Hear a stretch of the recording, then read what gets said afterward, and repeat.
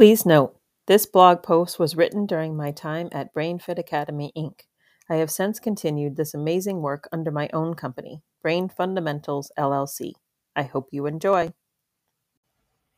Meet them where they are. Please meet me where I am and show me the way. I climbed into the back seat of his mother's car the best I could.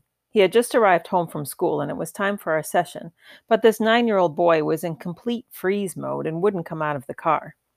I climbed in and just started working on him. I didn't say a word because he was so stuck in the freeze response, in the lower part of the brain, that what we call the baby brain, that words wouldn't have done any good. He wouldn't have been able to access them. His brain was in the freeze of the fight-flight-freeze response and was reacting to the threat by making his body literally freeze in the seat of the car. I started by rubbing his ears with a brain gym activity that's called thinking caps. Thinking caps can be very calming for some people and stimulates more than 400 acupressure points in the ears. Next, I did another activity called positive points. Positive points can help bring blood flow away from the brainstem, the baby brain, to the thinking part of the brain so that a person can respond instead of react. I acted intuitively and never said a word. I continued with those two activities and another one or two. Eventually, and although I don't know the exact time frame, but I would say it was probably about 5 to 10 minutes later, he was ready to come inside and start his session. When we work with BrainFit clients, this type of thing can happen. You see, it's the body's way of showing us exactly where they are in development. This boy was in freeze mode. He needed me to meet him where he was, which in this case was literally inside his mother's car. Sometimes meeting a client where they are means that they come to a session and immediately drop to the floor. And where do I go? To the floor. They are showing me what they need, and I respond by meeting them there.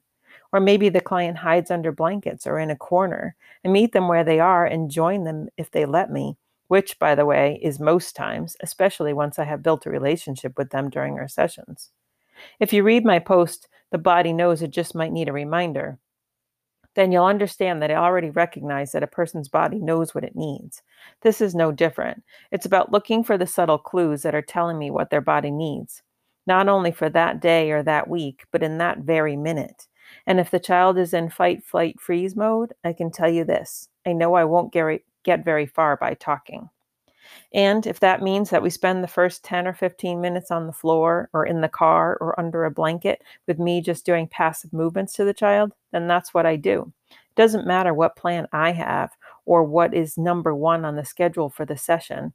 I meet them where they are in order to get them to a place where we can move on. And if that 10 or 15 minutes turns into half the session, then so be it. And if I need to, I explain to the parent why that needed to happen, and I continue on.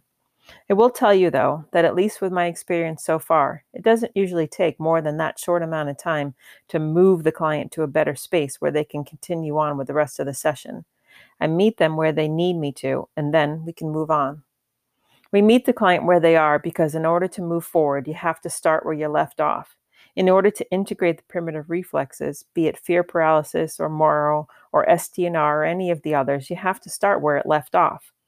We at BrainFit meet the client where they are and move them forward. And we do that to get them to the best place they can be in life, little by little.